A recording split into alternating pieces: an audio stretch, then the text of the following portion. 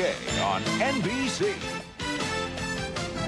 What is up, everybody? This is Jim Mylock, and you're listening to Pot of Fame, the podcast where we break down the careers of former athletes and decide whether or not that you're going to call to the hall. On today's podcast, we are focusing on the Hall of Fame induction that took place yesterday for the Baseball Hall of Fame. In Cooperstown, New York, Scott Rolen and Fred McGriff had their plaques revealed, gave their speeches, and are now a part of baseball royalty. They do now have plaques in the Baseball Hall of Fame. Rolen was selected on his 6th year on the ballot by the Baseball Hall of Fame voters, and Fred McGriff was selected by the Veterans Committee. But nevertheless, they are both now in the Baseball Hall of Fame. And today I want to cover both of their careers a bit more, because with their induction, there has been a lot of talk that Rolen and McGriff don't belong in the Hall of Fame. There's a lot of chatter that the Hall of Fame standards continue to go down, that Rolen and McGriff are very good players, but don't belong among the Babe Ruths, the Hank Aaron's, the Willie Mays, the Mickey Mantles that have plaques in the Hall of Fame today. And what I'm here to tell you all is I don't agree with that whatsoever. And I think Rolen and McGriff are both Hall of Famers. I don't think them getting in the Hall of Fame cheapens the Hall of Fame whatsoever. There's a lot of people saying, Rolen and McGriff and Harold Baines, they're roping Harold Baines in the same conversation as Rolen and McGriff, and I just don't think that's the case whatsoever. So what I want to do on today's podcast is kind of just really explain the case of why Rolen and why McGriff belongs in the Hall of Fame. And I'm going to do that in different ways. So Scott Rolen, I did an episode right when this podcast started, episode 4 on Scott Rolen's Hall of Fame candidacy. I don't think it was the best. It was my early work here on the podcast over 3 years ago, or just maybe around 3 years ago, I released that podcast. I like to kind of make his case a little more for him today. And then I recently did, or at least more recently, did a podcast on the Hall of Fame candidacy of Fred McGriff. I did that back last November with USA Today baseball columnist and Hall of Fame voter Bob Nightengale. Episode 134, we talked about Fred McGriff's career, his Hall of Fame candidacy. So I'm first going to talk about Rolen a bit, and then I'm going to actually just replay about a 30-minute conversation I had with Bob Nightengale about Fred McGriff, last year. So that's kind of going to be today's podcast. Talk first about Rolen, and then replay my conversation with Bob Nightengale about Fred McGriff. But before I do that, I do want to just read the plaques for both McGriff and Scott Rolen. So Fred McGriff's plaque actually has there's like, what team was his plaque going to have on his hat? There's actually no logo on Fred McGriff's plaques for his hat. He played for a number of different teams, and he made a big impact on a number of teams. So he went in just logoless, which I think is fair. Again, he played for Toronto, San Diego, Atlanta, Tampa Bay, Chicago, Los Angeles. And I think a lot of people wanted him to have a Atlanta, Braves logo, a Braves logo on his hat. But again, he had really good spurts for a number of other teams. I think for Fred McGriff, I think they got it right. So Fred McGriff's plaque, Crime Dog's plaque, reads like this. This is word for word. I'm not making anything up here. Crushed the ball with consistency for 19 seasons, using smooth left-handed swing to amass 493 home runs and 1,550 RBIs. Hit 30 or more home runs 10 times, the first to do so for 5 different teams. Finished among his league's top 5 in long balls and OPS in 7 straight seasons, 1988 to 1994. Topping the AL in home runs in 1989 and the NL in 1992. Delivered heroics as cleanup hitter for 1995 World Series champion Braves and hit .303 in 50 career postseason games, 3-time Silver Slugger at first base, and 5-time All-Star or 1994 All-Star Game MVP honors. So that's Fred McGriff's plaque. And Scott Rolen's plaque is this. And Scott Rolen did have a Cardinals hat on his plaque. So even though he played for Philly, which I think of him more as a Philly, but played for Philly, played for St. Louis, played for Toronto and Cincinnati, he does go in with a St. Louis Cardinals hat, as I think he should. So this is his plaque. Paired elite glove work with formidable bat to become a dominant two-way threat at third base, never appearing at any other position in his big league career. Followed a unanimous 1997 NL Rookie of the Year season in Philadelphia with first of his 8 Gold Glove awards in 1998. Blasted 3 home runs at NLCS to help Cardinals win the 2004 pennant, and 2 years later led St. Louis to the World Series title, batting .421 in the 5-game set.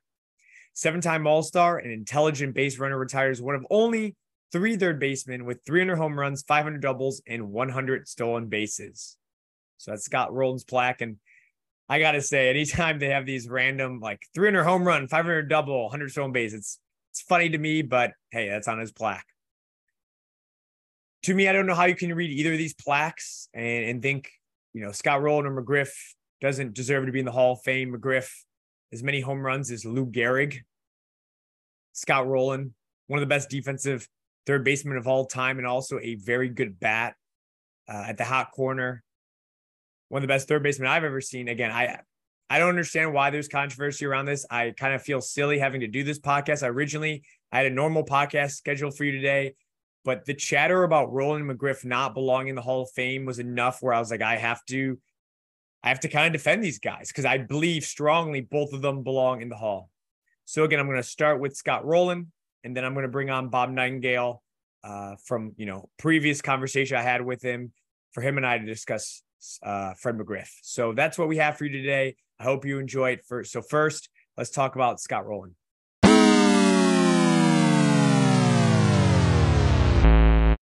All right. So Scott Rolen, again, this was his 6th year on the ballot. He got 76.3% of the vote. So just made it into the Hall of Fame, which is not that hard to believe because he was a third baseman for his entire career. And third basemen just don't see the love from the Hall of Fame.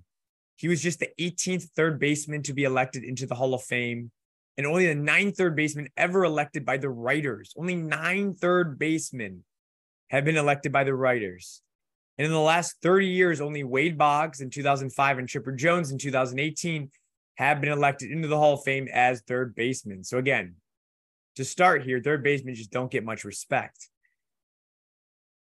And maybe that's why Rolen is a controversial pick and people think he's cheapening the Hall of Fame. I don't think this is at all. He won 8 Gold Gloves. He's one of the best third basemen of all time defensively. Only 3 third basemen have more. Brooks Robinson, of course, who had 16, which is ridiculous. Mike Schmidt had 10, and Nolan Arenado has 10, who I think when he retires will be a Hall of Famer too, but 4th most with 8 Gold Gloves. And if you look at like his advanced metrics, it's not just he won Gold Gloves because he was popular. Basically, every advanced metric paints him as one of the best defensive third basemen of all time. In Baseball Reference's career defensive runs above average, he ranks 3rd all time, just behind Brooks Robinson and actually Adrián Beltré. And we're going to talk about Adrián Beltré a little later in the pod. I talked about how he was good both at the glove and the bat. If you care about OPS plus at all, if you look at the most seasons with the Gold Glove and an 120 OPS plus at third base, Mike Schmidt had 10 of those seasons. Scott Rolen had 8 of those seasons, and Nolan Arenado had 6 of those seasons. So Rolen's 2nd there. Most seasons with, again, a Gold Glove and 120 OPS plus at third base. I think that says something. If you like advanced metrics, Scott Rolen's kind of your guy. He grades out like the average Hall of Fame third baseman. If you look at the average Hall of Fame third baseman, their WAR, their 7-year peak WAR, their JAWS, their WAR per 162 games, Rolen's above average across all of those. He had a 70.1 career WAR. There's not many players in baseball history across all positions that have over a 70 WAR that aren't in the Hall of Fame. Most of those players that have over a 70 WAR that aren't in the Hall of Fame are tied to steroids, which Rolen never was at all. And he was a guy who, didn't play in as many games as maybe you would have liked. He had a 17-year career and he was hurt a lot, but still his counting stats are nothing to overlook. He got over 2,000 hits, 2,077 hits. He had 517 doubles. That's sixth most ever by a third baseman. He had 316 home runs, just under 1,300 RBIs, 899 walks. Like, his counting stats for the number of games he played. He only played in 2,038 games, just had about 8,500 plate appearances. For that many plate appearances, those numbers, again, 2,077 hits, 517 doubles, 316 home runs, just under 1,300 RBIs. Those are well above a third baseman, a good third baseman in baseball history. He's not the best hitter of all time by any means in baseball history at third base, but I think he's underlooked when it comes to his bat. Because again, his glove, I don't think anyone's going to argue with me. He's one of the best third basemen with a glove of all time. He's the best I personally believe I've seen with a glove at third base. And again, him and Nolan Arenado. I think a lot of people would say Nolan. I think that's completely fine. Nolan's a wizard at third, but Rolen is right there with him. Rolen was an elite athlete at third. But again, going to the bat, I think the bat's like, he wasn't that great of a hitter. I want to compare him to two people here. Adrián Beltré and George Brett. Kansas City Royal fans just freaked out, but hear me out here. So Scott Rolen versus Adrián Beltré. Beltré, one of the best third basemen of my lifetime as well. When he gets up for the Hall of Fame in a few years, he will be a first ballot Hall of Famer. But let's look at Rolen versus Beltré. So Beltré played about 900 more career games than him. So he's going to beat Rolen in a lot of the counting stats quite favorably. And again, Adrián Beltré, this guy's a first ballot Hall of Famer. 3,166 hits. He's a 3,000 hit guy, right? 477 home runs, 1,707 RBIs. Like, again, all timer here, 636 doubles. He's one of the best hitters ever. But if you look at your slash line, right? Batting average, on base percentage, slugging, OPS plus. Rolen beats him in on base percentage handily, beats him in slugging percentage, OPS, and OPS plus. And even though Beltré had, over 2,500 more plate appearances, Rolen still had more walks than Beltré. Rolen was a better defender than Beltré. And a big knock against Rolen, right, is he wasn't a star, right? He wasn't winning all the accolades, wasn't the star. No one talked about him.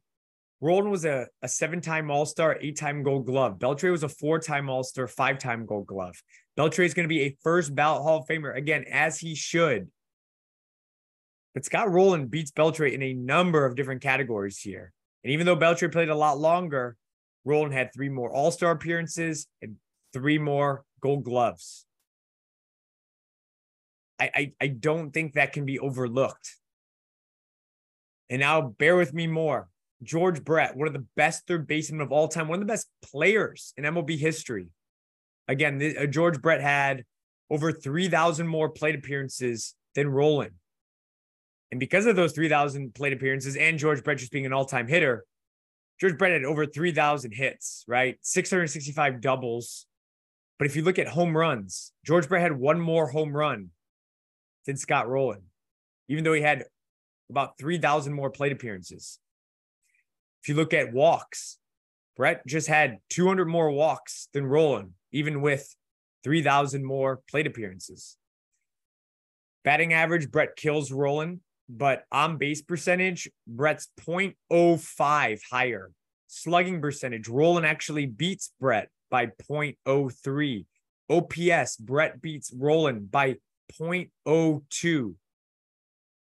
These numbers are very, very similar. If not, Rolen has a slight edge. Rolen was a better power hitter. Yet, Brett is looked at as one of the best players of all time. And people are saying Rolen doesn't belong in the Hall of Fame. And Rolen was a way better defensive third baseman than George Brett. Am I saying Scott Rolen's better than Brett or Adrián Beltré? I'm not. I think they're both better than Rolen. But to say Rolen doesn't belong in the Hall of Fame, to say Rolen cheapens Cooperstown, I think is absolutely silly. I think Rolen more than belongs in Cooperstown. I think he's a top 12 third baseman of all time. And if baseball has been around since the 1870s, right? MLB has been around since the 1870s, and I'm talking about Rolen being one of the top 12 third basemen of all time, then yes, he should definitely be in the Baseball Hall of Fame. And maybe he was never the biggest star, but from a accolade standpoint, he has enough. From a career numbers, he has enough. He played very well in the postseason, which I think gets overlooked. That World Series, no, he didn't win the MVP, but he was a big part of that 2006 Cardinals World Series team. Had 421 in that World Series and played great third base. So Scott Rolen, congratulations on the Hall of Fame. I'm sorry that people are acting like you don't belong, but whether it's an advanced metric type deal, he belongs. If it's pure stats, accolades, he belongs. If it's eye test, again, he more than belongs. I talked about on the pod 3 years ago when I did Rolen originally. I pretended to be Scott Rolen when I was playing baseball. I was a third baseman a lot of time. I pretended to be Scott Rolen because of how smoothly he played the corner, how athletic he was playing third base. He was one of my favorite players growing up. I emulated him, and I could not be more happy he's getting in. Even as a Cardinal, I'm a Cubs guy. Even as a Cardinal, I'm so happy for him. So congratulations to Scott Rolen, and also shout out to a fellow, he played baseball at Indiana, my alma mater. So I have a lot of ties to Rolen. I don't really feel like, though, that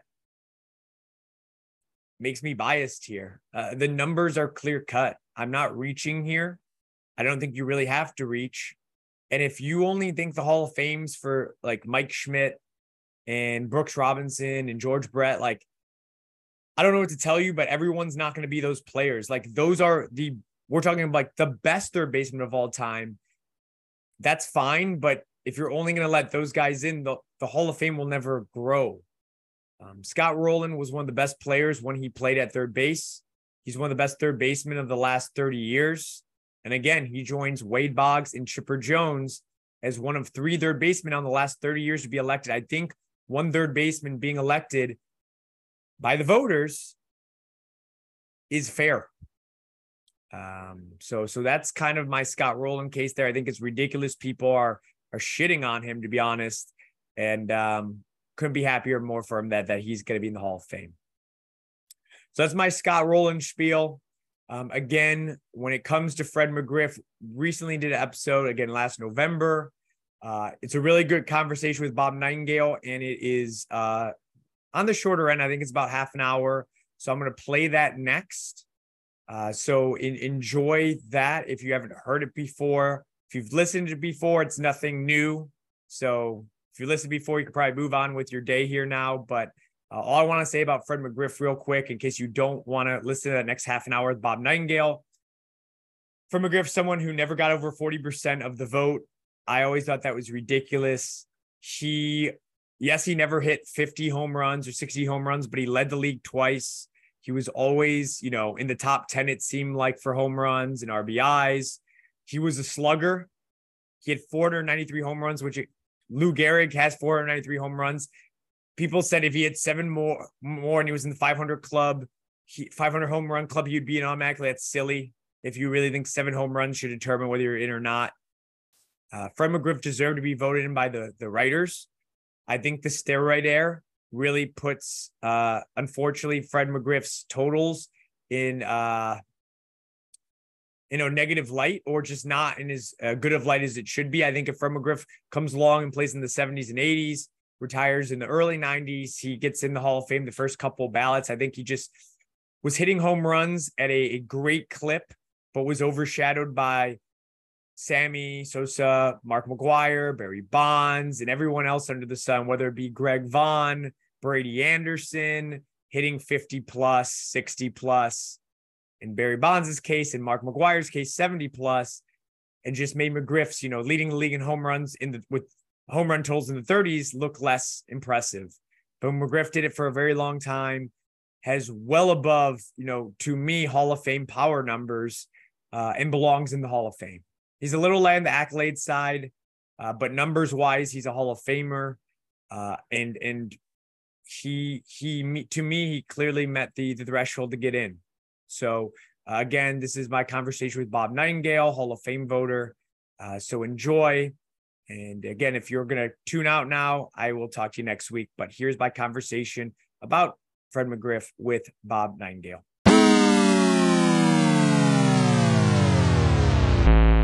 All right. I'd like to welcome to the podcast today, USA Today baseball columnist and Hall of Fame voter, Bob Nightengale. Bob, how are you doing today? Yeah, doing great. Thanks, Jim. So, Bob, we are talking about someone who has been in the news recently. Last week, Fred McGriff was elected as one of the 8 players to make up the Contemporary Baseball Era ballot. This is the new committee that has been formed with is really looking at players that mainly contributed to baseball after 1980. There was 8 players elected to that ballot. Fred McGriff, who is our topic of conversation today, is one of those 8 players. But I will tell you, Bob, it's a pretty stacked lineup. Barry Bonds, Clemens, Dale Murphy, Rafael Palmeiro, Curt Schilling, Albert Bell, and Don Mattingly all are on that ballot with Fred McGriff.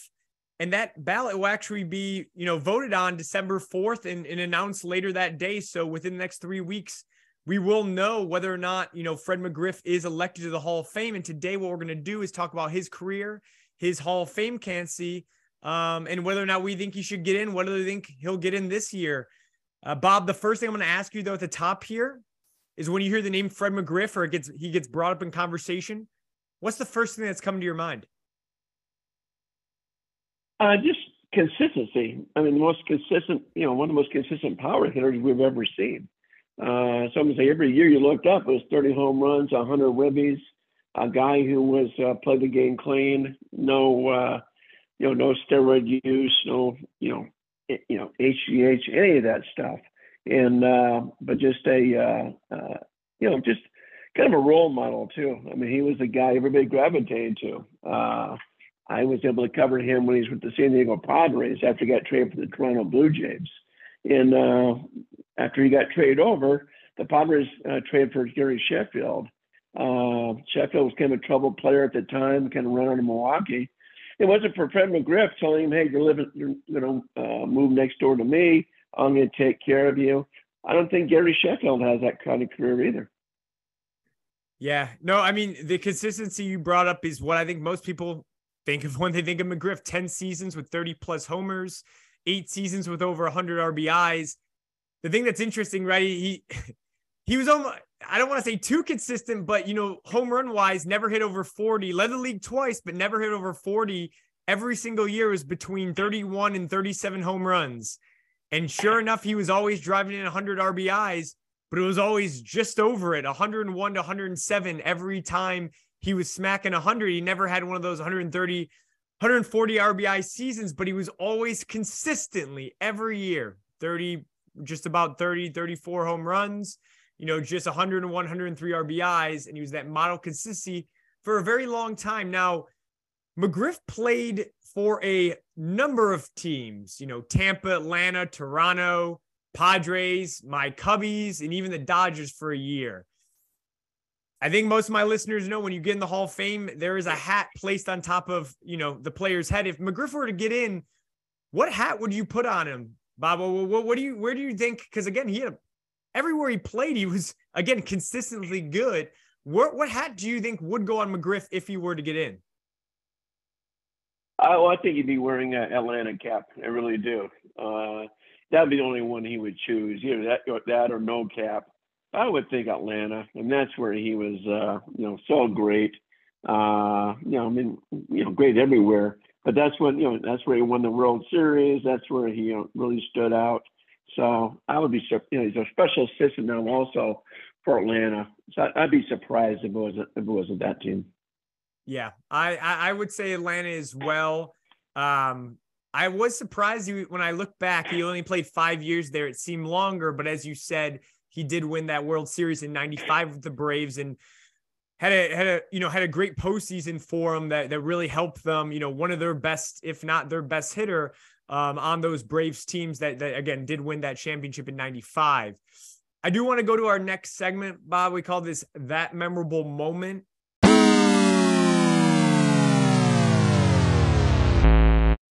And what we try to do here, and you can be very liberal here, it's if you had to pick one moment in his career, and this could be a game, this could be a single play, could be a playoff series, it could be a postseason run, an entire season if you really wanted to be.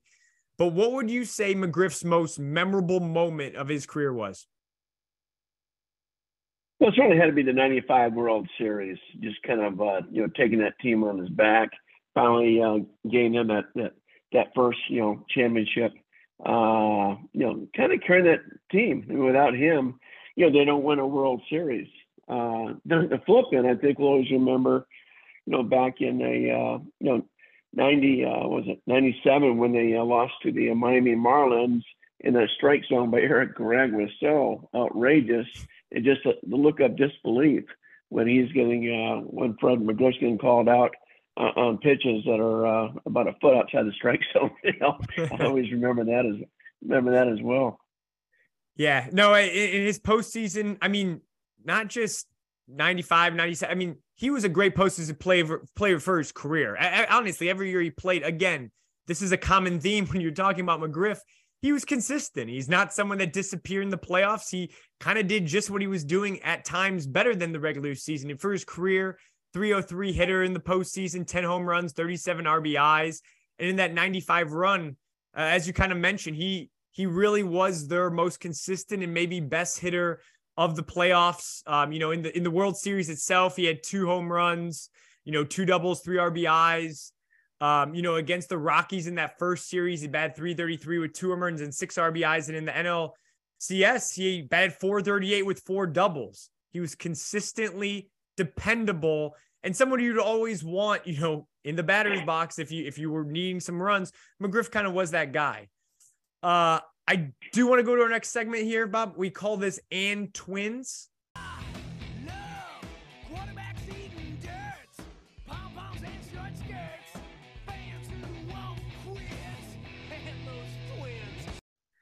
And what we try to do here, you look at Cooperstown today, you look at all the plaques in there, and whether it be, this player reminds me of McGriff because of the style and the way they played, or maybe it's strictly a numbers case, or maybe it's a little of both.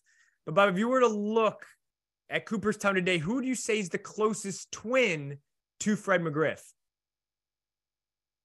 I'm going to go with Willie McCovey. You look at their stats, they're almost identical. Obviously, McCovey's in the Hall of Fame. McCovey had a couple of 40 home run seasons. So Fred was more consistent.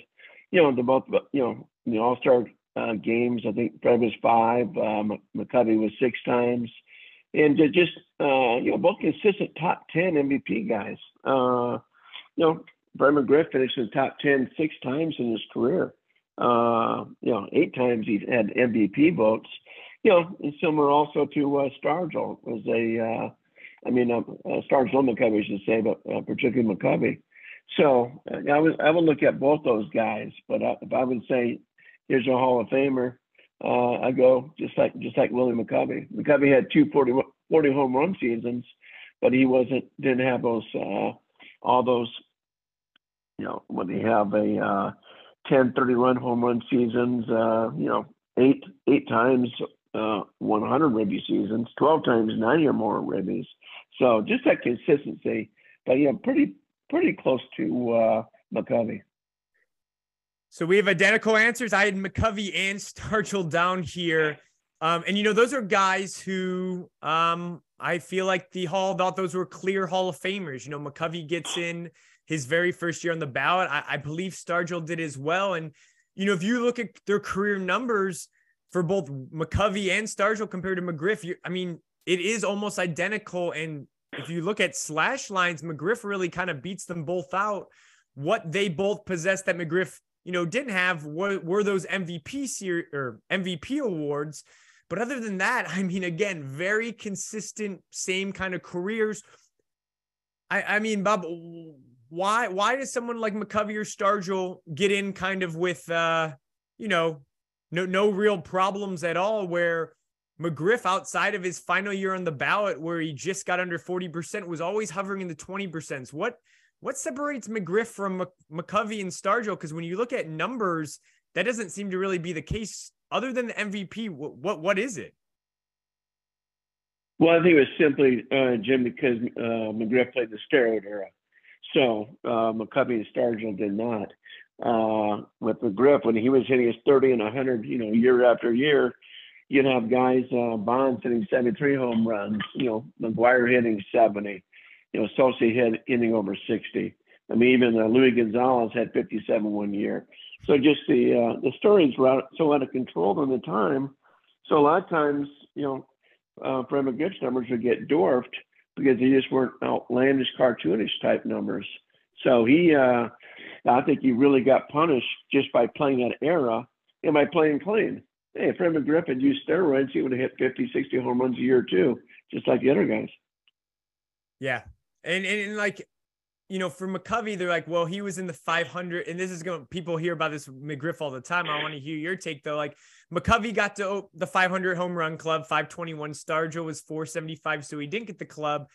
I hear a lot of people tell me sometimes, McGriff ends at 493 home runs. He tried to hang on to get to 500 with Tampa, but just really kind of lost it. And I mean, he was 40 years old at the time, never got there. Some people are like, well, if McGriff got to 500, they'd have to put him in. He would have been in. What do you think, Bob? If it seems silly to me, but 7 more home runs, if he lands on a perfect 500, does that change what happened when he was on the ballot? Do you think people really would have been like, well, he hit 500, we have to let him in now? I think it hurt him at the very beginning of the ballot. I'm not sure about the end. I think people's minds started, changing. Okay, the 7 home runs make that big a difference, but 500 is such a magical number. I think it, did play a factor. But I think the real factor, Jim, was the fact that he bounced around with so many different teams. There wasn't one team that openly campaigned for him. I mean, we see so many teams now, campaigning for their own players and things like that. And the fact that, Fred bounced around with the 5-6 different teams, he had 30 home runs or more with 5 different teams. Only he and Sheffield have ever done that. But I think that hurt him by playing with so many teams. Yeah, no, and that's kind of a perfect segue into the final segment here. We call this Court. You want answers? I think I'm entitled. You want answers? I want the truth! You can't handle the truth. And what we do here is, again, we talk about the pros and cons, and we've of his Hall of Fame candidacy. We've kind of been doing that already. But, when we look at McGriff's numbers, right, I feel we keep talking about how consistent he is. And the Hall of Fame rewards long careers that put up numbers. This is not the Football Hall of Fame or the Basketball Hall of Fame where you can have 3 or 4 peak seasons and then you can be in if you were great enough. The Baseball Hall of Fame rewards, unless you're a Sandy Koufax or a Ralph Kiner or a Joe DiMaggio, it rewards players that play for a very long time and put up great numbers and are great when they're playing. And when I look at McGriff, I mean, 30th all-time in 29th all-time in home runs. Everyone that's ahead of him on that list is in the Hall of Fame that isn't tied to PEDs. That's separate. And then if you're looking at ribbies, just RBIs, 47th all-time. Everyone ahead of him that's not tied to PEDs, they're in the Hall of Fame. So when you're talking about just strictly counting numbers, McGriff seems like he has the home run totals, the RBI totals. He was a great postseason player, all of this stuff.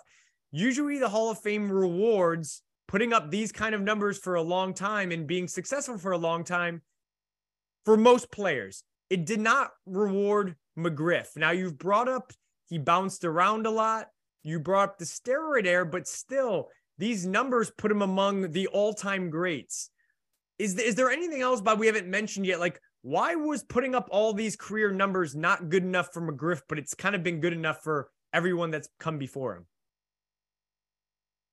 Yeah, I really just believe he never had that big, 50 home run season, or didn't even have 40 for that matter. But neither did Hank Aaron. I mean, Hank Aaron wasn't having a 50 home run seasons either. So I just think because he was so consistent, it's almost like if you go to the award winners, like say Manager of the Year, you're not going to win Manager of the Year when you're consistently good. You got to be have a lousy season and bounce back. McGriff never had that season. So it's always like, oh, look at that fabulous season. He's comeback player of the year. That never happened. So as funny as it sounds, it's almost like he's getting penalized for his great consistency. Yeah, no, it does. And it's a little, again, for the Baseball Hall of Fame, it does seem odd to me that he does get kind of knocked for that. And I think, as you said earlier, I think being in the steroid era does kind of muddle his accomplishments. Again, you look back, he did lead the league technically. I mean, not technically, he did lead the league in home runs in 1989 and 1992. But you look at the totals and it's, 36 home runs in 89 with Toronto and then 35 home runs in San Diego. I mean, that's, I think the one season Bonds had 39 at the All-Star break. So those numbers, right? Those numbers, he led the league, his league in home runs that year, but they look like, I mean, you ask a kid, and I grew up in the 90s, you ask me in 1998 if 35 home runs is a lot, I'd probably tell you it's not. But then you look at now, in retrospect, all those players, as you said, I think earlier, McGriff was taking PDs because we definitely know he wasn't, because he was basically the same size the day he came in, the day he left. He would have been putting up those numbers as well. And he would have got way past that 500 mark, probably would have pushed 600. His ribbies would have been up too. And maybe we're having a different conversation. But the other thing I kind of want to talk about here before we get to final verdict is when we're looking at players, right? It's good to look at all time. How does he compare? But also contemporaries, when he was playing, who were the other first basemen in the league? Was he one of the top first basemen in the league? And it does get kind of murky here because of PEDs, but names I was drawing out that were first basemen when he was playing are people like McGuire, Jeff Bagwell, Rafael Palmeiro, Frank Thomas, even players like Carlos Delgado and Todd Helton. During his career, Bob, because Fred, again, was super consistent, but never had these 47, 48 home run seasons or, 130 RBI seasons like a Helton would have had, a Delgado had. If you're looking at contemporaries of when he played, so against Thomas, McGuire, Palmeiro, Bagwell, Helton, Delgado, where does McGriff rank to you among those guys? Would you have said he was a top 3, 4 first baseman of his era, or where do you have him ranking? Yeah, it's only top 3 for sure. Remember now, from 1989 to 1997, he hit the third most home runs of any player in baseball. The only guys who had more were McGuire and Bonds, who of course were taken by the PEDs. So that's how great of a player he was. I'd certainly put him ahead of not Palmeiro. Certainly put him ahead of Jeff Bagwell. I'd certainly put him ahead of some of the DHs too. Whether it's a Harold Baines, who played some first base. Certainly, more than Edgar Martinez. Palmeiro was very good. Obviously, tainted by the steroids. He was fantastic. Thomas had some monster numbers, but primarily DH. But you're just talking about, playing at first base. I'd certainly say he was the top 3 first basemen of his era, because he wasn't, he played a whole lot more first base than he did DH. Yeah. No, and I would say so too. And again, some of those names, like you talked about Bagwell's in the Hall of Fame already. Like he's in the conversation, and he's definitely one of the best of that era, which had great first basemen. The last thing I wanted to get to here was around, okay, we say consistency, and that's all he was. That's Fred McGriff. Peak, though, does matter. And you do like to see players in the Hall of Fame do have a season or two you can point to saying, that was his MVP season. This is the season he really tore, the cover off the ball. He drove in this many runs, etc. McGriff's peak, again, you could point to like 37 home runs one year, 107 RBIs one year. It never jumps off the screen or anything like that. It's nothing you can hang your hat on, I guess. Do you think those lack of peak seasons hurt him? And Bob, do you consider someone in the Hall of Fame has to have a peak season or two that really stands out to be considered for Cooperstown, or is being consistent good enough in your eyes? Oh, I think just being consistent. You go back to 1994 when that season was cut short. He had 34 home runs and 94 ribbies. He would have had well over 40 home runs that year. He might have won the MVP that season. He was going great guns. So, hey, Tony Gwynn was very consistent too. if you say, okay, what's 20 wins great season? Hey, you kind of blend them together. Some of these guys, I don't care if you're talking about an Al Kaline back in the day or what, but I think you got to be about consistency. When we put in a guy like some of these guys like Larry Walker, he missed a lot of time with injuries. He wasn't playing, and he still got in. And here's guys like we mentioned Todd Helton as well. Hey, they played at Coors Field. If Fred McGriff played at Coors Field, during his home career, he might have had 600 home runs. Yeah, no, and that 94. I'm glad you brought that up. Actually, the 94 season obviously shortened by the strike. He only played 113 games. In those 13 games, 34 home runs, 94 RBIs, a 318 batting average. That would have been his year. He probably would have hit well over 40, probably would have hit well over 107 RBIs, which he never did another year, and had a 300 batting average. A big what if that season isn't a strike, Bob, that 94 season plays out, McGriff gets these totals. Again, it sounds silly because it's just, one season that was shortened a bit. But if that season never gets, shortened, and he plays that full season and he puts up, 44 home runs, let's say 115 RBIs, does that change the way we were looking at his Hall of Fame candidacy when he was on the ballot? Do you think, he has, he gets in that first 10 years if that 94 season can go to completion?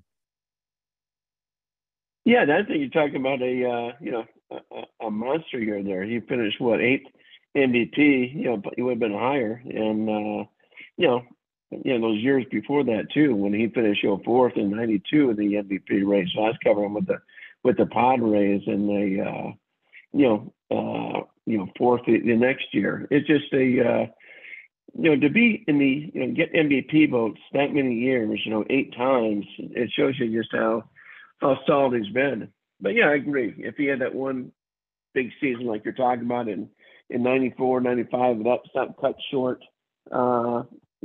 maybe certainly he would have over 500 home runs. So maybe that would have, pushed him over the top as well. And Bob, do you think his advanced metric, like again, today, a lot of people most people love talking about WAR, love talking about JAWS, love talking about some more advanced metrics. With McGriff, doesn't rate out that well on that. 52.6 career WAR, which if you look at the average first baseman in the Hall of Fame, is a bit below. The average first baseman is about 66 WAR. How much stock do you take into WAR, JAWS, all of these, advanced metrics when you're looking at someone's Hall of Fame candidacy? Does that matter to you at all? Does it matter just a little? Are you more of an eye test guy? I mean, how big of a role does that play when you're looking at a candidate? Yeah, for me, it's eye test and just the pure numbers, not the WAR. I mean, the WAR is just so flawed. I mean, I think a couple of years ago, they did a WAR on the best defensive catchers in baseball. Yadier Molina, who might be the greatest defensive catcher of all time, was in the top half.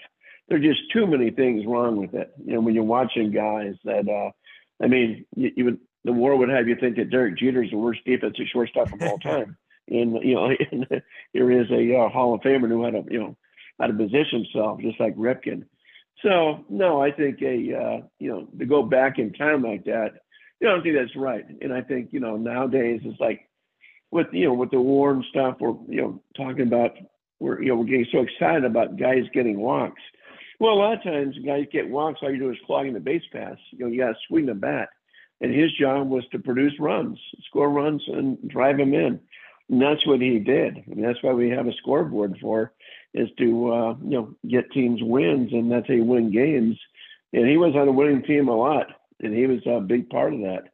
When you have guys from Chipper Jones to Tom Glavine to Maddox, Smoltz, constantly saying this guy deserves to be in the Hall of Fame, it's a crime that he isn't.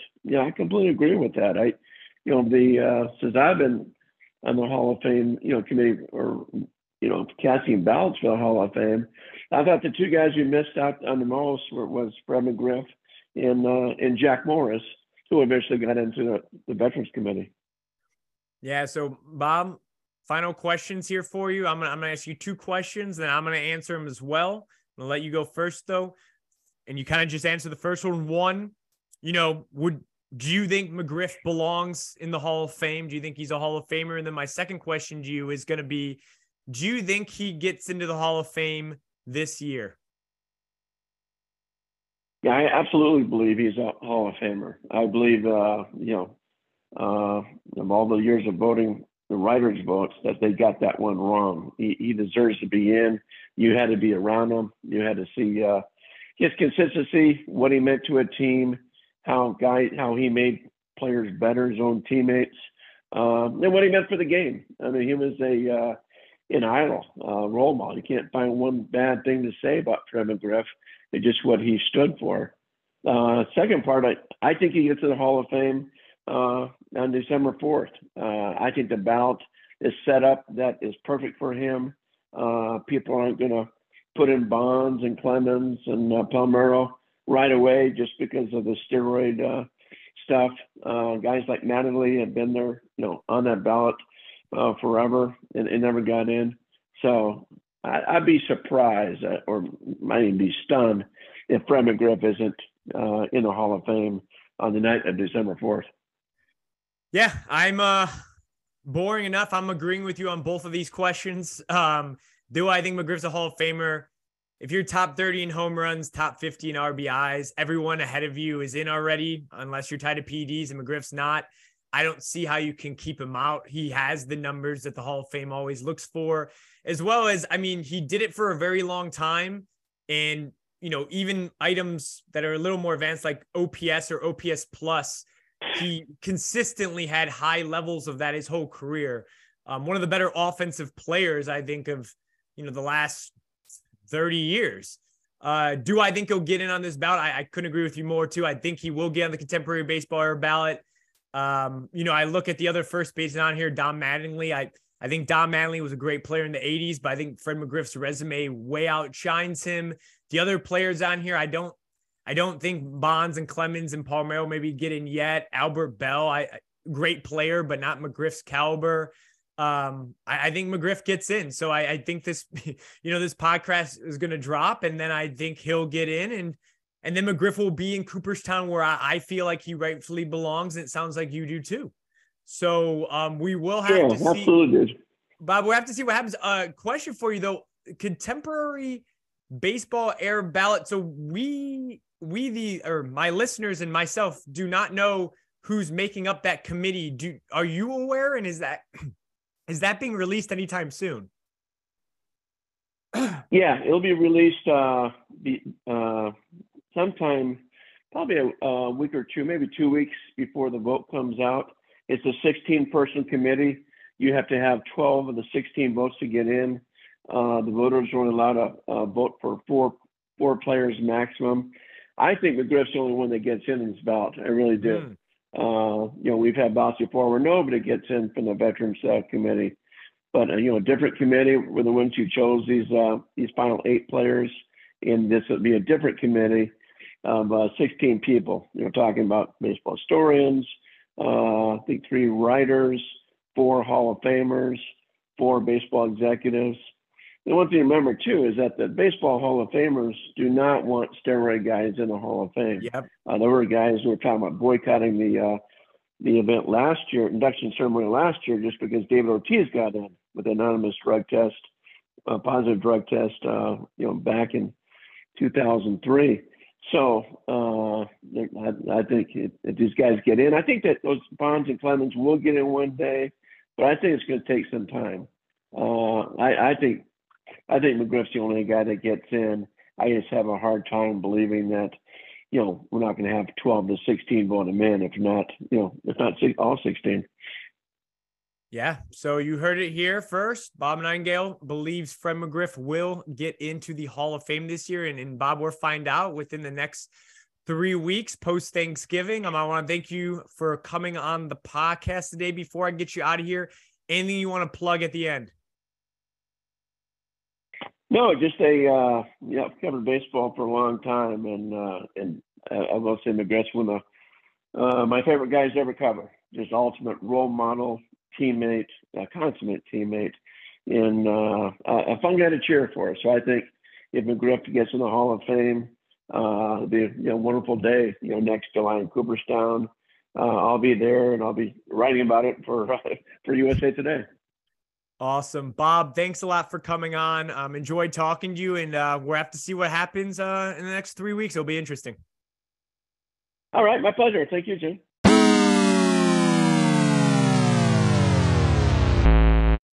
All right. I want to thank everyone for listening to the podcast today. Again, I had planned to come to you with a normal podcast today of a former player. I audibled to this the last second just after seeing all the quote unquote controversy again. I think it's ridiculous, but it is what it is. And you don't have to agree with me. This is my personal belief that Rolen and McGriff belong in the Hall of Fame. Next week, we will actually have something slightly different. I already had it scheduled. I'm going to keep it. I'm introducing a new episode type that'll come along every blue moon. I'm calling it kind of the Hall of Fame Book Club. It'll cover a book either coming out or has recently come out that I've read that has to do with sports. And I have a football Hall of Fame voter that I've had in the past come on and talk about his new book. I'm not going to spoil it here, but it's a new book. It's a football book. It's coming out soon. And I had him on to talk about the book itself, the material it covered. And of course, I trailed into some Hall of Fame conversations about players on the particular team the writer covered. So Hall of Fame book club's coming out next week. Again, that will come out that kind of episode will come out every blue moon, but want to try it. I love reading. I love sports books. It's a perfect combination. It lets me kind of talk about, certain teams from the past or players from the past that I wouldn't get to talk to in our normal kind of, segments I do here. So Pot of Fame book club coming next week. And then there'll be normal episodes coming out for a while then after that. So thank you for listening today. Have a great week. If you don't already, please subscribe to us on Apple Podcasts or Spotify, where you listen to podcasts. Follow our Substack at Past, Present, Future. Just Google Pot of Fame Substack. You're going to find us. Follow us on Twitter at Pot of Fame. If you've done all of that, you've done your homework. Have a great week, and we will talk to you next Monday. Take care.